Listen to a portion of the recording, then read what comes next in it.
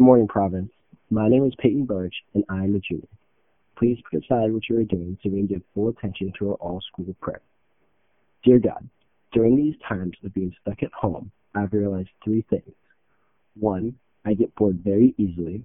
I look at my phone way too much, and that even in times when things seem as if everything is going wrong, I have so much to be thankful for.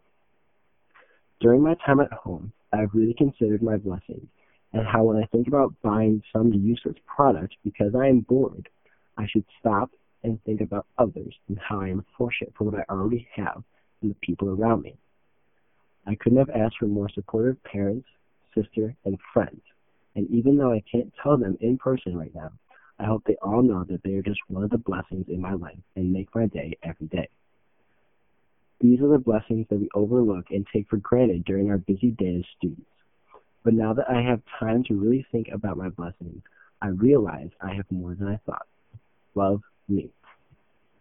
Now will you please join me in reciting the act of consecration to the Sacred Heart of Jesus.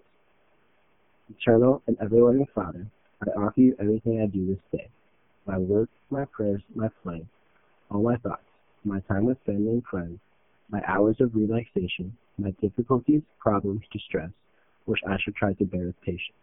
Join these, my gifts, in unique offering, which Jesus Christ, your Son, is today in the Eucharist.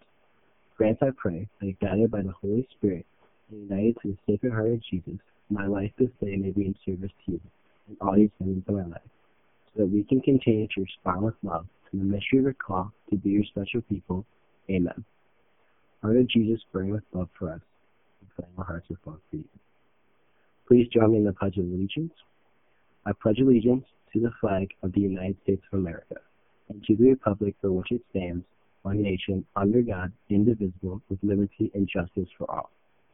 Have a great day, Providence.